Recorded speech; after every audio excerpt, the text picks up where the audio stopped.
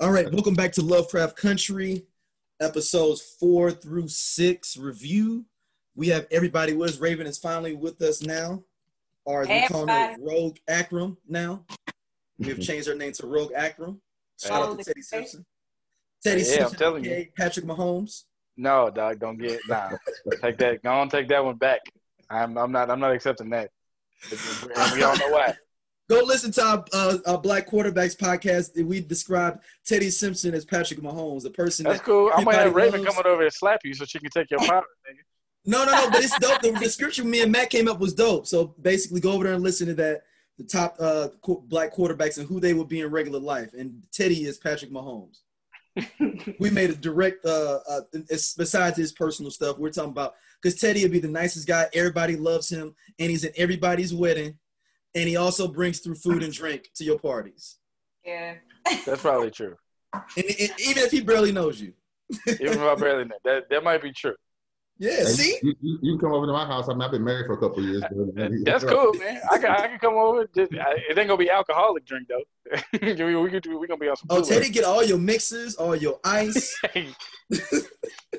Fantastic.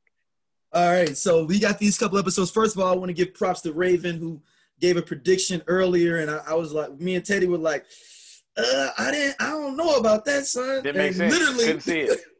didn't see I was it. blinded.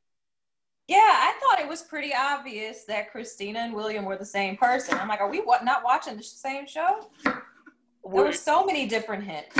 I get, but it didn't make sense, at least Why to not? me, because then why not just be William and be in the order? But I wasn't thinking that William was her brother, because then everybody would have known that William isn't alive, so then they would know it was her. I think that's the part that threw me. I mean, it was an intentional misdirect, right? It's like, because like you said, had they turned into it, it would have been a better play for her just to pretend to be William and join the order in the first place. But for her just to become William so she could sit in the room and observe, because her father would have to know that she's not William. Right, exactly. So it was an intentional misdirect, and they got us. Good call, Raven. Yeah, definitely good call. So my thing is, so going to what you just said though, Scott, do you think that her father knew that wasn't her? I mean, that they were the same person? I mean, I would think he would have to. I mean, presumably all the magic that she knows, she learned from her father, or some derivative of that. So for the secret order to have all order members there, besides these 3 black people who just showed up, who presumably had some lineage that made them significant. Just some random other dude showing up. There's no other way to explain William's presence if her father didn't know that it was her, and he was just saying, "Okay, well, look, you can come and sit in. You put on a little cloak to become a dude, and now we just let you sit in the room." But nothing else makes sense. Like, how else would he have found that, been interested in the order, had that insight to participate in the whatever level he participated in, even though he had no other reason to be there other than being her friend. Good point. So Raven, how did you come up with that ahead of time though? You just thought it was obvious, or? Yeah, I mean, there were several comments that William and Christina made. William in particular, before that order meeting, he said something to Journey Smollett's character about, unfortunately it's men only. And the way that he said it, that was kind of the first hint that I had, that, there was some type of feeling about, inequality between men and women. And it just seemed like William cared a little bit too much. And then it was just like, you never saw them in the same room together. And then there were women's clothes hanging in William's closet, so there were a few different things that kind of made me think that pretty early on. I didn't notice that at all. I didn't notice none of that. That meant, wow, that was, I mean, I didn't notice any of this till you just said this. I noticed when William said it, but I thought it was more of like she's his. People assume that he was his brother, and I think somebody had said earlier online that William in the book was Is a man. As a man, as her butler.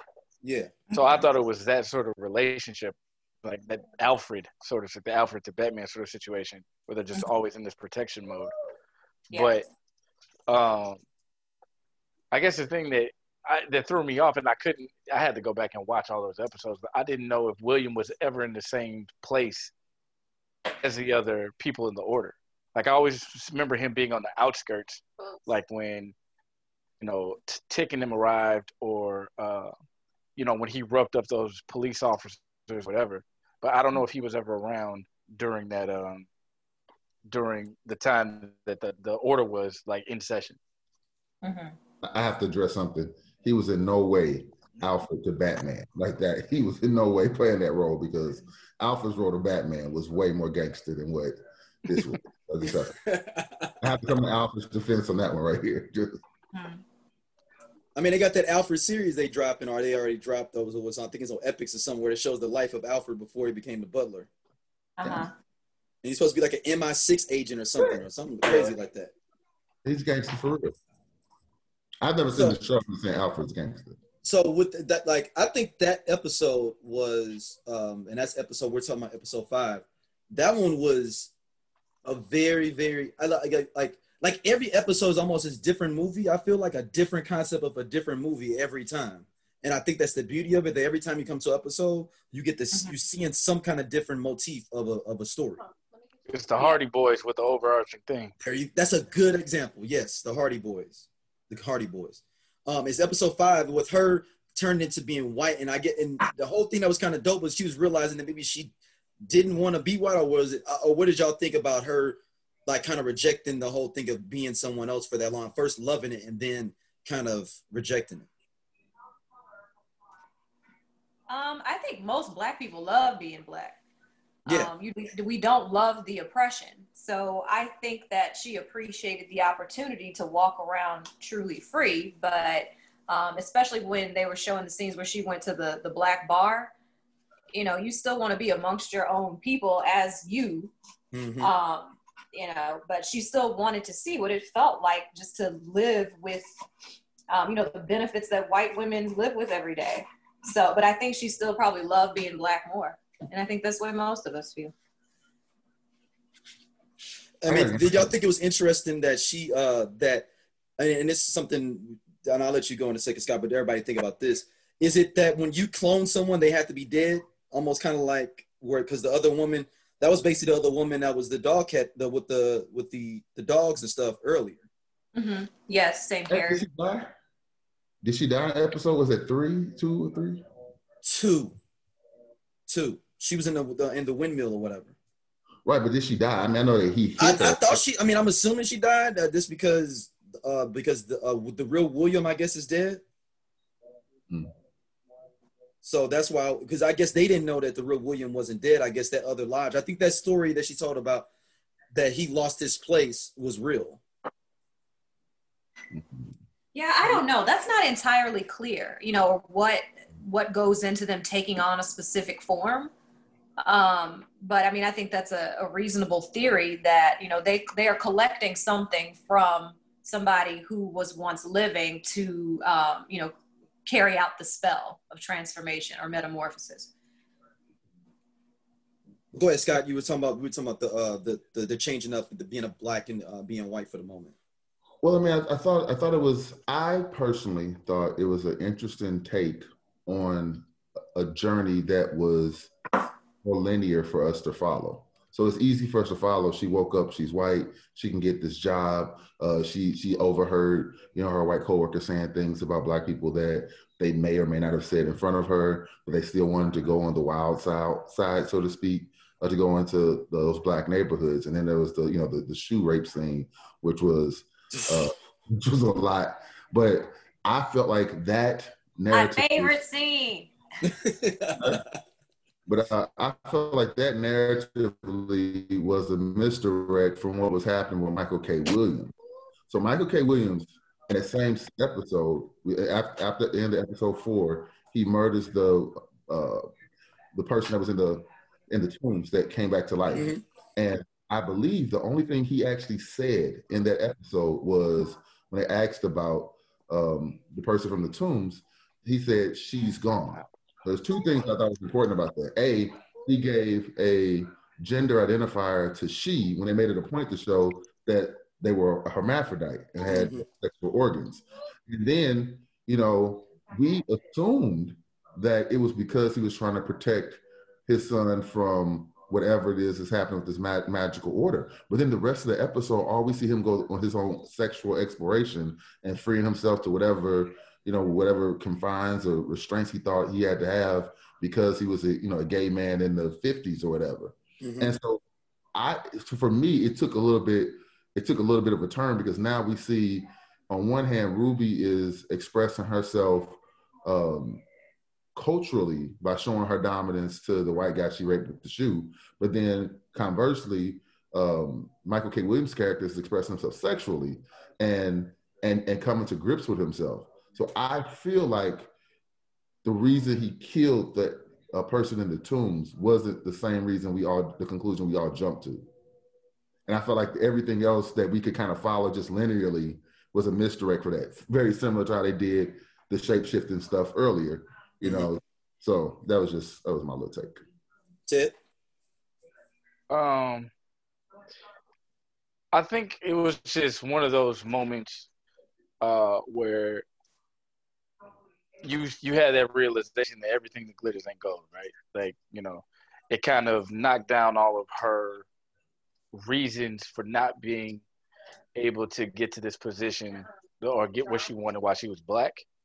And I think that was the whole point of, like, when they had the conversation about the young black woman that got the job, who got it literally just because she applied. And it made her upset because all the stuff that she was giving herself, or like telling herself why she couldn't get the job, was because basically got wiped out the window when the young girl gave her reason why she was. Because, when she was the white woman interviewing for the position, number one, he gave her the manager's position over the entire department. But when she talked about all the list of credentials that she did or that she had, it was nothing compared. It was way more than what old girl had at the counter. So she seemed surprised. Like, I feel like she even asked the question, like, did she do this, and that? And he was like, oh, no. She doesn't. The people didn't have those sort of credentials that she had. So to me, it made it seem like she did all this stuff to prepare to get this position, and none of that was necessary, which is probably part of the reason she was angry, right? Like, none of that means anything. None of that meant anything. Well, it was just like, it was the idea that black people have to go above and beyond to be in the same space as white folks. And it wasn't true, because the person they hired had the exact same criteria.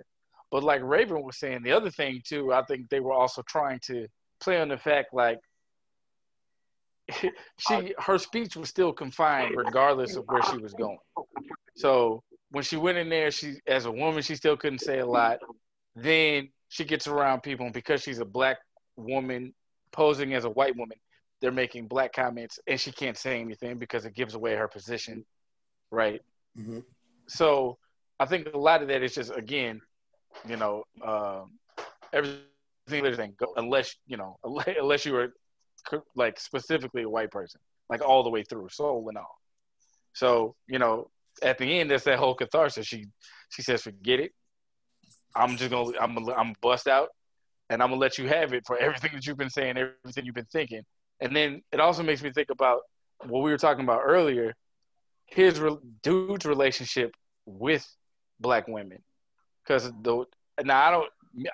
I think me and you read the situation differently, but when Ruby asked the white women, had dude tried anything with them? And they were like, oh no, like they just posed him up as a good Christian man who doesn't really do anything. He's all about his business. But the moment they go out, the one person he's on is the one person he can manipulate the most, which was the black girl, right? And she bit him in the lip, and she ran, the young one. Right, but that's why I thought she got that job. I didn't think it was a lack of qualifications. I thought he was sexually attracted to her. Oh, that's probably part of it. He gave her the job because he, that's why I got out of it. I mean, I could be wrong, but that's what I took out of it. What did you all think about her interactions with the black woman as the white woman? I love That's what I was talking about. Yeah, so I thought it was interesting because I think there are often like well-meaning white women who think they're giving you good advice that's not necessarily race-based. And so I was trying to listen to her and, look at her as Ruby giving this advice and not this white woman. It was kind of hard to separate it because I've had very similar interactions. And I always wonder, like, would I be receiving this information differently if it was a Black woman saying it to me? But that was kind of the point, though, right? Like that's what they did. Yeah, the whole point of it is to say, hey, I want to show the audience that she's in fact a Black woman and she's saying these things, but look how it feels coming from a white woman. And even Ruby herself, being a Black woman in a white woman's skin, had to take a second, a beat, and go, hold up. How's this sound coming from me? You know?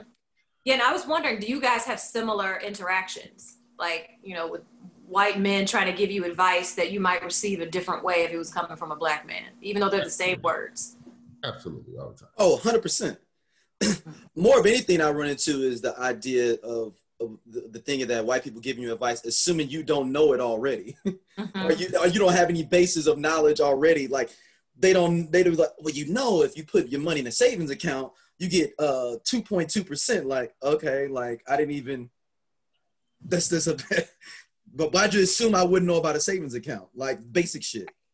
When I first got out of college, I went on an interview and I handed them my resume, and they read the resume and looked at me, and I'm there in a suit at the time of the interview. And go, at the time of the interview. Are you sure? Am I sure that's my name? Like you're just randomly interviewing for people's jobs with their resume? Like just you can't resume. Posing, man. You're over here posing, Scott. I am. Yeah, but as an attorney who, practices employment discrimination, when I get these race-based claims in, I'm like, are you believing that this was racial because of what you perceive the person's motive to be based on your race? Like, if you would receive the information differently based on the race of the person giving it, at what point does your own sort of subconscious bias or conscious bias factor into the way that you perceive whether somebody is racist? Yeah, but I mean, America don't really get the benefit of the doubt today, right? I'm saying like today, you can't say, oh, well, maybe you're just being super sensitive. Actually, I'm not, like Breonna Taylor. There's just tons of things that happen every day that the benefit of the doubt to say a situation isn't racist. I think is lost on it. And there are things that my parents and my sister and my family can say to me that I could say, even though it pisses me off, is a constructive criticism. Somebody I barely know trying to give me life advice based upon, a couple moments with me, a couple interactions with me, it seems a little disingenuous. Yeah, I don't disagree with you. I just thought it was interesting. What's it? I don't know. I feel like it's weird. Like they can be giving life advice and sometimes it'll feel like charity because they feel bad about what's going on, right? I don't know. I feel like it can go a number of different ways. I think for me, 9 times out of 10, I'm questioning like why I'm getting this, information. Like, are you literally telling me this like because you feel like it'll help me, or is there like a superiority complex, like because you feel like you need to pass some shit down? You know what I'm saying? Or are you legitimately trying to help me? But it's weird because when in the workplace, America thrives off of competition. So very rarely is somebody trying to, like, unless, that's going to make them look good, are they going to be passing down knowledge that's going to be helpful for just you, right? Sure.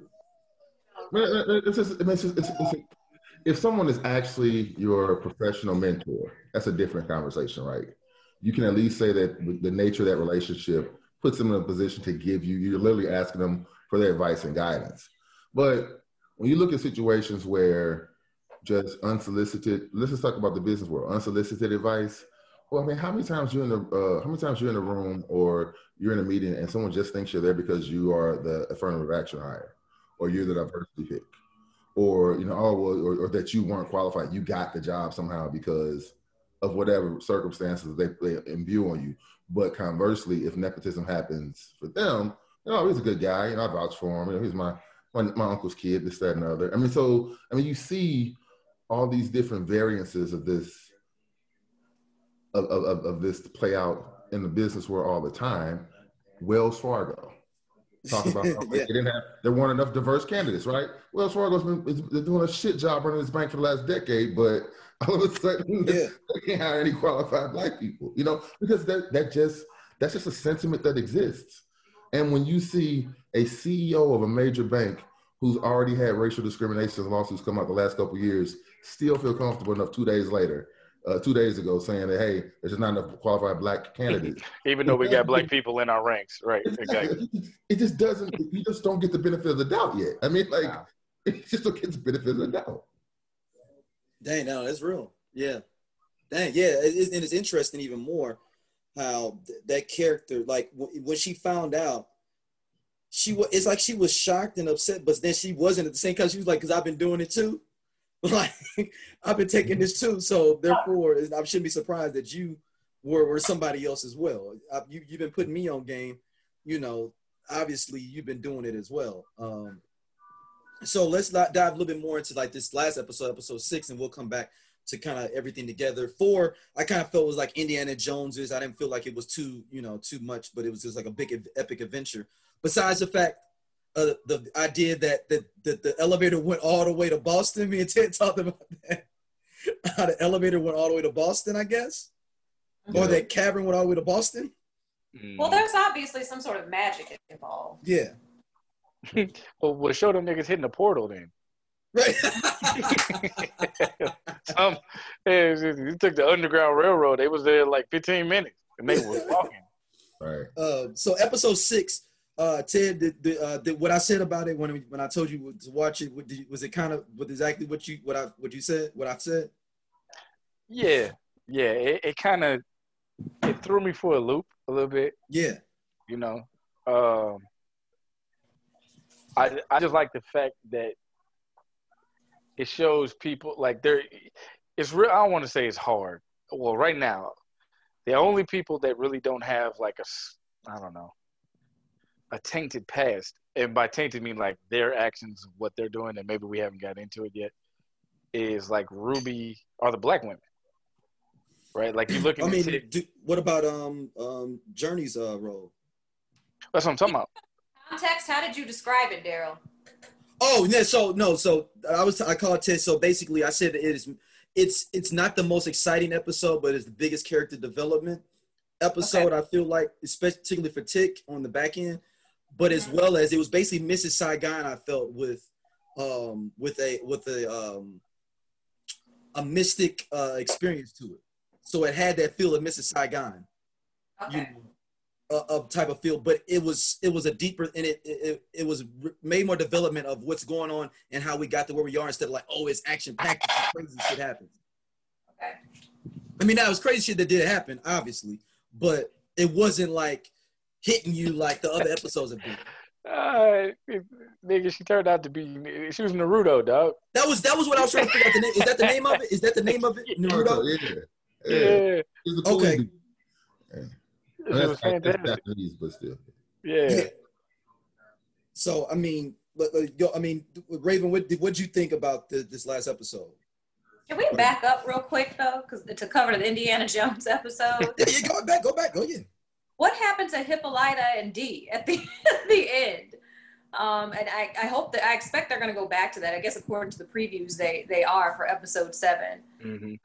And then I just wanted to talk a little bit about what's the solar system thing called that Hippolyta had? That's what the blonde woman is looking for. Right. What is it called? I'm sorry. I forget. Anyway, but there's also a callback to Wonder Woman and her mom. Have you all heard anything about that or have any thoughts on that? Oh, so you think it's an Amazonian thing that we're finna get in this next episode? Right. It looked like it in the previews. That'd be interesting. Yeah. But anyway, to answer your question about this, the last... Or the Dora Milaje. Yeah. I'm excited about the next one. But about this past episode, Scott, what is she called? I forgot the demon she was turned into. And the show, I forgot what it's called, but in the Japanese anime Naruto, she's called the Kuibi. Yeah, Okay. but it's an Egyptian version of it. What is the one? Is it succubus or like it's an Egyptian Greek version of that too? I was trying to figure out. That was on American Gods. Well, I know what you're talking about, but she was a goddess, but this one was different. I mean, the same in the idea of like taking the souls, but this was like it started with a K, I think. Yeah. Yes. But it was like basically it was like a fox with 9 tails, right? Yeah. And those things coming out of her body were the 9 tails, which also I thought was dope because based in, I don't know, is it mysticism? Well, they always talk about the 9 orifices of the body. So I wonder if those were like directly correlated. Yeah. Do you all think that if she did take Tick's soul, if she did capture 100 souls, was that truly going to lift the curse? I don't think so. Yeah, I didn't think so either. I didn't think so either. But I think the most interesting thing about the episode is that I'm sorry? Kimiko. Thank you. Kimiko, yeah. She was able to see his future, as part of that. And I wanted to go back and look at those little scenes, but it seems that, Tick has some other lovers, and I don't know if they were either before or after Journey Smollett. So I need to go back and look at the episode again. Yeah, that's what I was wondering. I was wondering, did they basically come out that he was lying and he wasn't a virgin? No. So from the minute she pushed him off of her, I think she started seeing his future and not his past. Okay. So I think she was seeing everything that was going to occur after he left Korea. And there was another lover he had that was somebody other than Journey Smollett. And I don't know if that was from the time he was in Florida before he went back to Boston. But yeah, I forgot what your question was. That Virgin game. I was like, man, that was vicious. So he played that Virgin game, Yeah, that's what I was saying. I was like, man, he's doing it big. You already got it though, bro. It was already gonna happen. You didn't have to say that. What to make you think you was innocent? Just landed Got on it, baby. Like, good grief. You put extra icing on the cake for no reason. Right. He's like, oh, you really want me to meet your mama? Okay, I got it.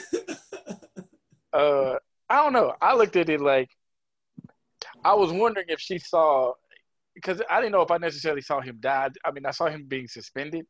Yeah. Whatever that device was, and I was wondering. I was like, I wonder if it just shot up to when he was put up on. They used him for that gateway at the house. That's what I thought, that she thought he was going to die. I didn't think that it was like he's going to die again. I thought that she only saw it up to that point of him in Boston. Right. I thought that maybe. No, but that suspension scene looked different from when he was. It did. I think that's the same thing. Unless maybe he about to run up into another order, and then go try it again. Yeah, I mean, we know that there's that whole town of them in Boston. White sheriff. What was up with his? Did he like half monkey or something? Who? In episode 5, when Ruby was in the closet with that dude that was locked up. That was hanging on this. They had him hanging up by a hook. Like the sheriff came in and changed his shirt, and like his shoulders and torso were dark. Like, was he a monkey or was he part black? Like, because he was like, I was wondering. Yeah, he was like shaded. Yeah. Yeah, like what was that? Yeah, I don't. He was dead though, and they brought him back to life. Is that the sheriff was?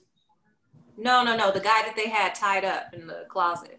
Yeah, no. He had a lot going on with him too. And no. I'm talking about the actual sheriff. He went in there. She was planting that whatever it was she needed to plant at his desk. He came. I need to see because it did look like he was a monkey or ape or something. Yeah. Maybe he was. Maybe I need to look at it because I had thoughts about that, and I wonder. I can't remember if it was hair or did I think it was burns. Because I was thinking about him being at the explosion of the big house. Oh, it could be Burns because maybe he was the only one that was there. Because he knew about the bodies. He knew about the bodies and all that. Because maybe he was there, like you said, when the house burned up. When the house burned up.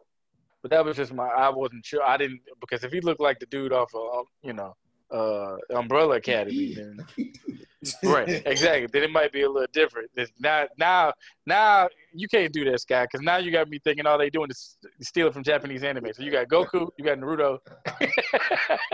We gotta see what's next. I don't know. I have to go back and look at it. Did you all look at Tick differently after episode 6? No. I did a little. Well, I looked at him as, I thought it was just kind of a telltale of like what they say happens to you when you go into the, when you go to war, right? Especially as you brainwashed. So he's just kind of like doing whatever he's told to make it. Not to mention he's not allowed to, come back home and be received as everybody else is going to be, right? So he's just doing whatever he can to survive and make what he can make while he's there. I don't even know if it was. I mean, he said he admitted it though. He's like, I've done some things I'm not proud of. But you being in the Army, that's almost expected. Right. What about you, Scott? You did your perception change of him from after he's the backstory we found out? He's a little bit more sucker than I expected him to be. But as far as the violence goes, because if you look, you saying that because he was a virgin? Well, no, not just because he was a virgin. How quickly he went from not caring about any of the women that were in that situation because they were definitely to be like, oh, I'm so in love with you, and I never felt this way, and I'm crying about it. Like, oh, that's probably pretty fast. I mean, like, hey, he was trying to get something before he died. Again, like I said, so much sucker. Like it was way too much sucker. He could just got a comfort woman and got it out. I mean, like the violence part. I mean, it's what I expected. I mean, Korea was no one talks about nice stories from Korea. Yeah, that's real. You think that he did? Go ahead, Ray.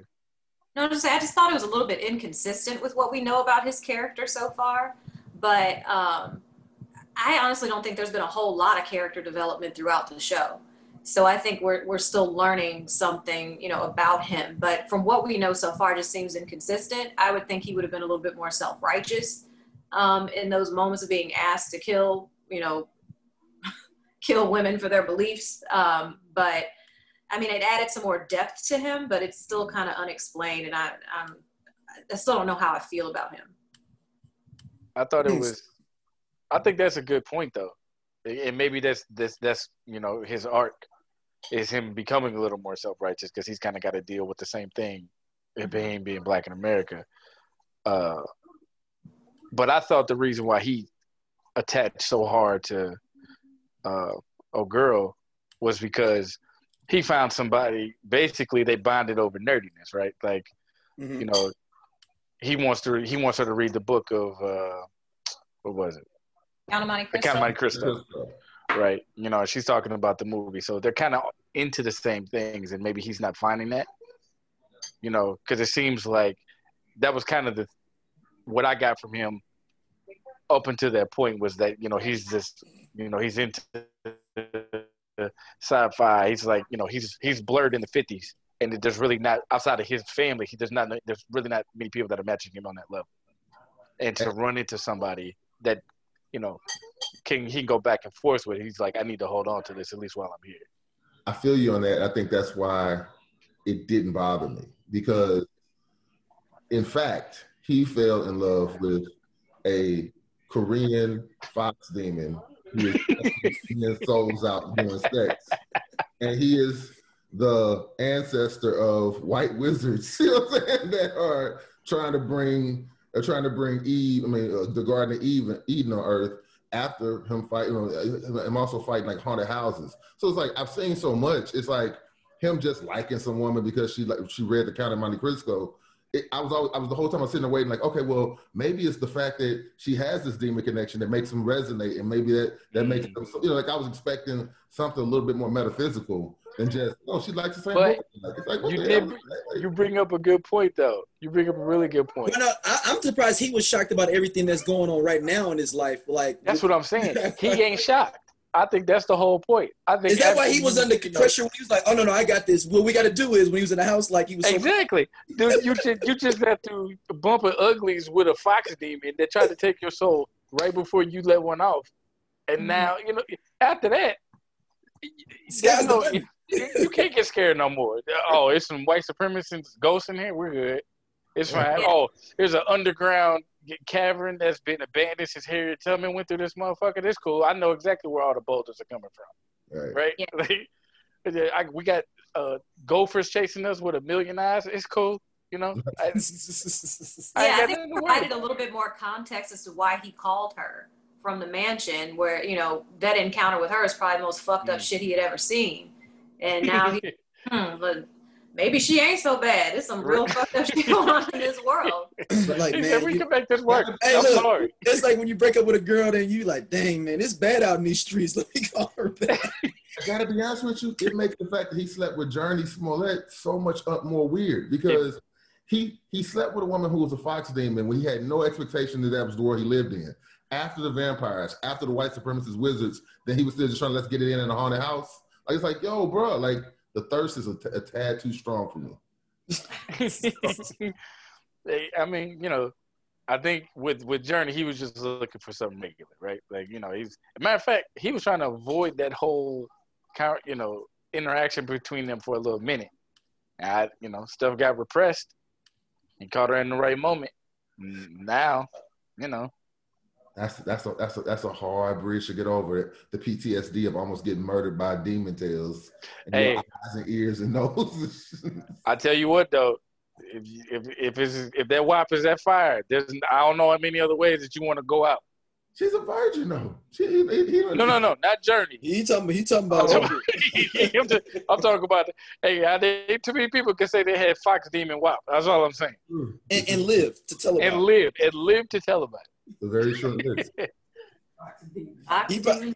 Fox Demon WAP. He probably had a Bardo drinking. Man, have you had this? Have you had a Fox Demon WAP? And you know what the first question was? So was it Harry? Right. It was. It engulfed me, man. It engulfed me. Bro. You imagine going to the bar trying to tell your fellas about what happened. Yo, bro, yes. What happened to me? And then you said it didn't happen. Like nigga, Scott, she had tails coming out her ears, so you gotta think about Scott, it tickled my butthole a little bit. I like Scott, it. That Asian dude that was his homeboy, he can't go back to him and be like, man, so you just getting back, so what happened? Like, what do you say? Nothing. He went out the house bucket naked, like he was at his clothes, his arm. Can you imagine in the 50s a black dude running down the street naked with some GI uniform? Like there's a whole bad situation over there. Completely. You just gotta roll with it. Yeah, the ramifications of Tick with this is definitely bigger than I originally thought with this whole thing. And the worst part is, ain't nobody, like you said, ain't nobody he can share this with. Even if they did, he can't even tell nobody. I wonder if he told his uncle on an off-camera thing of like, hey, Unc, I've been through some crazy shit already. I got this. Like, I already had ain't no way. Spots. They submitted him to the insane asylum. You die with the lie. No, I'm talking about after you seen these. I'm talking about after we jumping off all this stuff, and you know, after the vampire-ish things, the white supremacist vampire things. Do you think he told his uncle like, look, there's some other stuff that happened to me before? Or you think that? Because obviously, remember they said they thought he had PTSD before when they got their mind sweep. So he probably was like, I can't tell nobody nothing. Then they experience this and don't believe it. When as sexually repressed as people are in general, and then you talk about you over at the war and some chick you fell in love with had Fox demon pussy. Hey. I was just thinking that you can't do it. He can't even open up to Journey Smollett. She was like, "So you almost gave me genital fleas, nigga." Yeah. Do that? No. You can't do it. You gotta just sit on that one. You gotta convince yourself that shit didn't really happen. No, completely. So do y'all think these how many lodges did they say they were? 34? It's 34. Yeah, like that, 34. Yeah. So basically 34 34 major cities almost basically. I would probably venture to say. Yeah. Sound about right. Yeah. Seems like a good. Although the first lodge wasn't a major city, it was in the middle of fucking nowhere, Connecticut, right, or Maine? No, Massachusetts. That's exactly. But I'm saying, it'd be like saying like you in Wentzville. You know what I'm saying? Like it's a part of it's close to a major city. Is there a major city in Connecticut? No, in Massachusetts. It's in Massachusetts. Oh, Massachusetts. Okay, Boston. Yeah. You know, Massachusetts ain't big at all. I mean, that state's as big as from here to Columbia. So that's an area that. But so what are y'all thoughts on Journey Smollett's kind of arc with Tick? You know, like when we talk about women in this show. I think the I think the sexual relationships are the least interesting parts of the show. Like, there's so much other stuff. Like, I mean, like what's the relationship between Journey and her brother and sister? What happened with her mother? Who's her father? Is her father's, does she have different parents than her other two siblings? Like, it's like the stuff about boy meets girl, boy loses girl, boy gets girl. Like that seems like the least interesting part of that relationship. Like the backstory, like Raven said, there's not a lot of character detailing and character buildup. So it kind of leaves you wanting more as far as, well, who are these people? Like, why have these particular set of people? Because it's one thing for her name escapes you, the blonde woman, to give Tick money. What's her name? Christine. Yeah. It's one thing for her to give Tick money because there's possibly familiar relationship here. But why choose Journey? Like, Journey was just a tag along. Had they not been attacked by those white supremacists with the pickup truck, she very well could just stay with her brother and not been along for the rest of the ride. So why choose her in the first place? Yeah. Yeah. So why choose her to give all that money to so she could buy this house looking for some ancient artifact that he believes Tick's family has? It doesn't really make sense. Yeah, I agree with that. I don't think she's had a character arc yet, or at least I hope not. She's a really boring character. But we do know that she and Ruby have different fathers. And didn't Ruby say her dad was white, or she was? I think she's about right. Yeah, I think she is too. I know Ruby referred to her as her half sister, and she made that very clear when she was talking to Christina William. She said she's like my sister. She said my half sister, like she put an emphasis on it. So there's some feelings of I don't know what they're based on. She has some feelings about. What is Journey's smallest character? I don't know why I cannot remember her name. Is it Tisha or Tisha? Letitia or Letty. That's what they're called. Letty. Yeah, it's Letitia. I think is her real name. But Raven, record what you just said again and put some stank on it with your half sister part. Put some stank. My half sister. Yeah, put some stank. You gotta roll your neck. So y'all don't think she has? You don't think she has had an arc yet? No, I hope not. You talking about Letty? Yeah, my wife introduced a piece of information that we all forgot. Her name is Letitia motherfucking Jenkins from episode 2. That's true. Yeah. Letitia motherfucking Jenkins, right? So is her last name Jenkins? That she took. I'm sure, I know there are white Jenkinses, obviously. Yeah, they owned a bunch of slaves. That's why. Right. But we have taken that over. We have taken Jenkins has become black. She said they owned it. They owned all the slaves. Apparently, that's the. Yeah, because there's a lot of Jenkins. Them 3. And Johnson, right? You said Johnson. Matter of fact, all we doing is just naming all the orders. Those are like 4 of the 34 orders. Jenkins, Johnson, Smith. Johnson, they all plantation owners coming throughout the United States. So, what do y'all think? Going forward with the show, what do y'all kind of think or envision, or are you kind of like whatever? Are you confused going forward with what could potentially be happening going forward? There's a lot going on, but the common theme that I'm seeing is that they've come up with ways to conquer or cope with all kinds of shit, performing exorcisms, racist ghosts and demons coming out of the ground, or monsters, and but then the biggest fear that everybody has is racism, and it's kind of an interesting parallel to what we're dealing with today. What about you, Ted? I have no idea where this is headed. Like, now that y'all have dropped some of this information, I'm like, damn. I wonder if they've already been using this whole cloning situation to manipulate Tick and them. Like, are they really just pulling the puppet strings? Because I didn't even think about the whole house situation. Like, what purpose does it serve for her to get in the house? Like, why would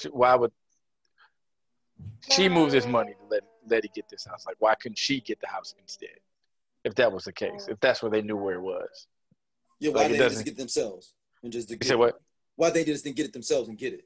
Right, exactly. if it was necessary, like, so to me, that sounds like there's some puppet mastering going on.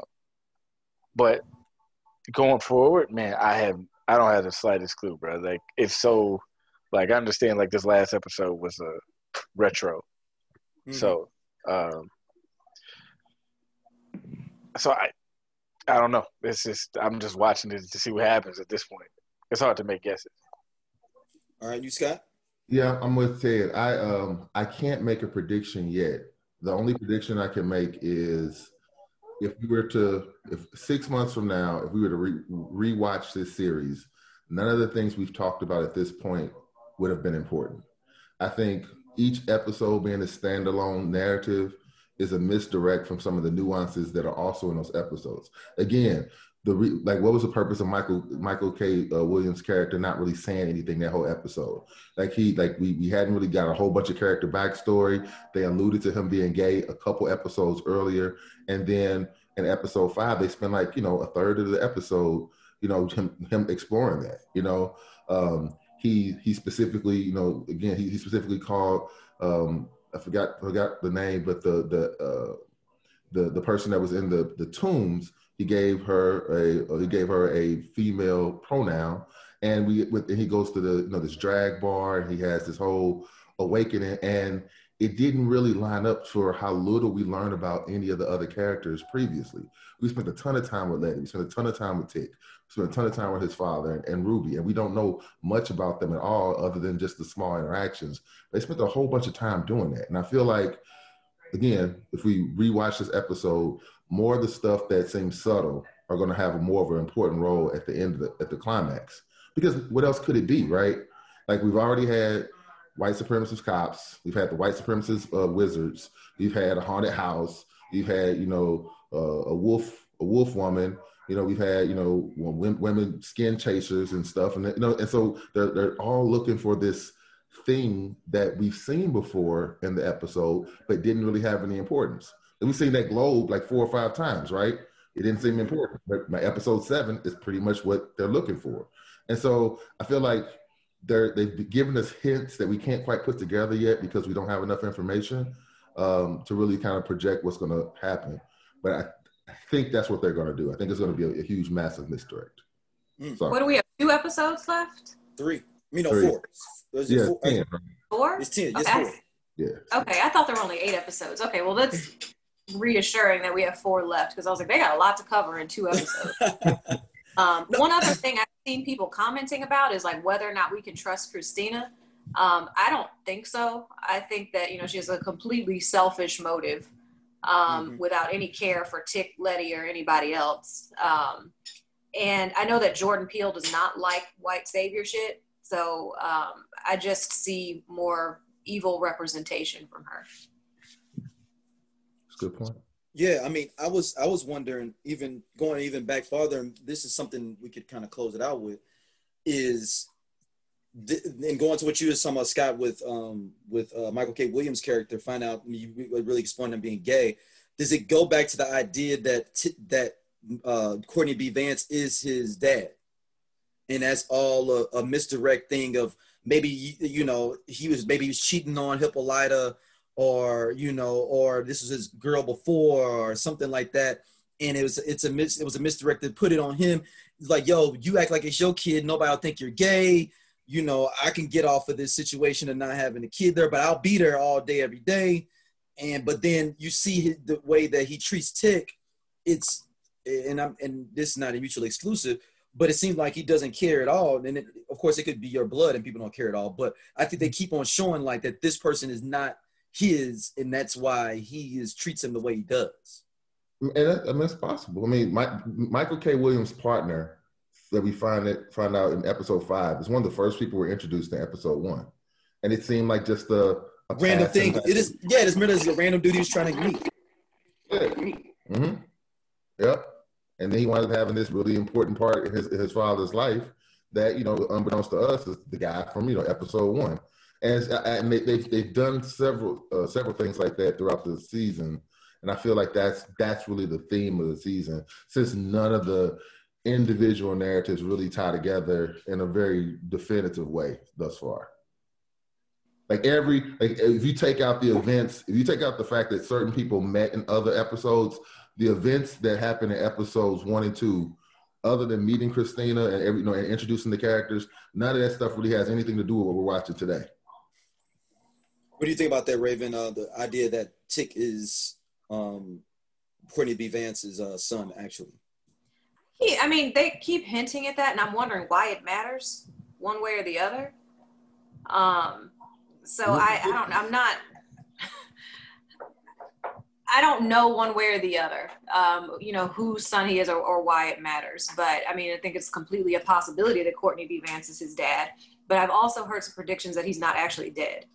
And that's the only reason why I think there would be why that storyline would even be relevant. Is it the idea that we haven't seen his body? Like they didn't bring his body back? Is that what they're kind of going with? Yeah, that's what the commentary that I see is that, we didn't actually see him die either. So either that, Michael K. Williams actually killed him or he's not actually dead. I don't know if I buy into that theory either, but I just think there has to be something more with Courtney B. Vance's character for us to care one way or the other who his real dad is. And he's on the cover, and he's on the poster for the show too. If he was just I mean that, and like one of the I like look at IMDb after, all the time, and you kind of get spoilers that way. So I know that there are other episodes for his character. They could just be flashbacks, but same thing for Tony Goldwyn, who is Christina's dad. I know that he's supposed to resurface in some other episodes too. So. Okay. That's gonna be interesting. I didn't even think about that. He could be alive still. Wow. Well, yeah. I mean, we didn't see the funeral. I mean, we assumed because he was in the car that they brought him back. But what if they told Hippolyta that they buried him out? They did though. They said they left his body there. Remember? I don't. That's why I think that the beginning of that episode they showing her like I got to go figure out what happened there and why he was left there. It's going to be used. They're going to do the same thing they just did with William and Christina Ruby. Yep. You said it's going to be who? Used as in this part of the metamorphosis. So you think that he's somebody else right now? No, I'm saying that they use his form. Oh, okay. Use his form. Like that. Mm-hmm. Wow, that'd be interesting. Okay. That's how they're gonna recover. It's probably gonna be Christina. So once they to come back and take the thing off of Hippolyta. Mm-hmm. Oh, that'd be ill. That'd be ill. All right, let's wrap it on up. Raven, where can I hit you up at? You can hit me up on Instagram, Miss Culture, or Raven Akram on Facebook. I don't have Twitter or anything else. Teddy. Theodore Simpson IV on Facebook. I don't do nothing on IG because I don't never look out there. So. Scott, where can I hit you up at? I don't social media. There you go. All right. Everybody email us their questions, landocalpod@gmail.com, and we'll be back in 3 episodes to cover more of Lovecraft Country. Peace.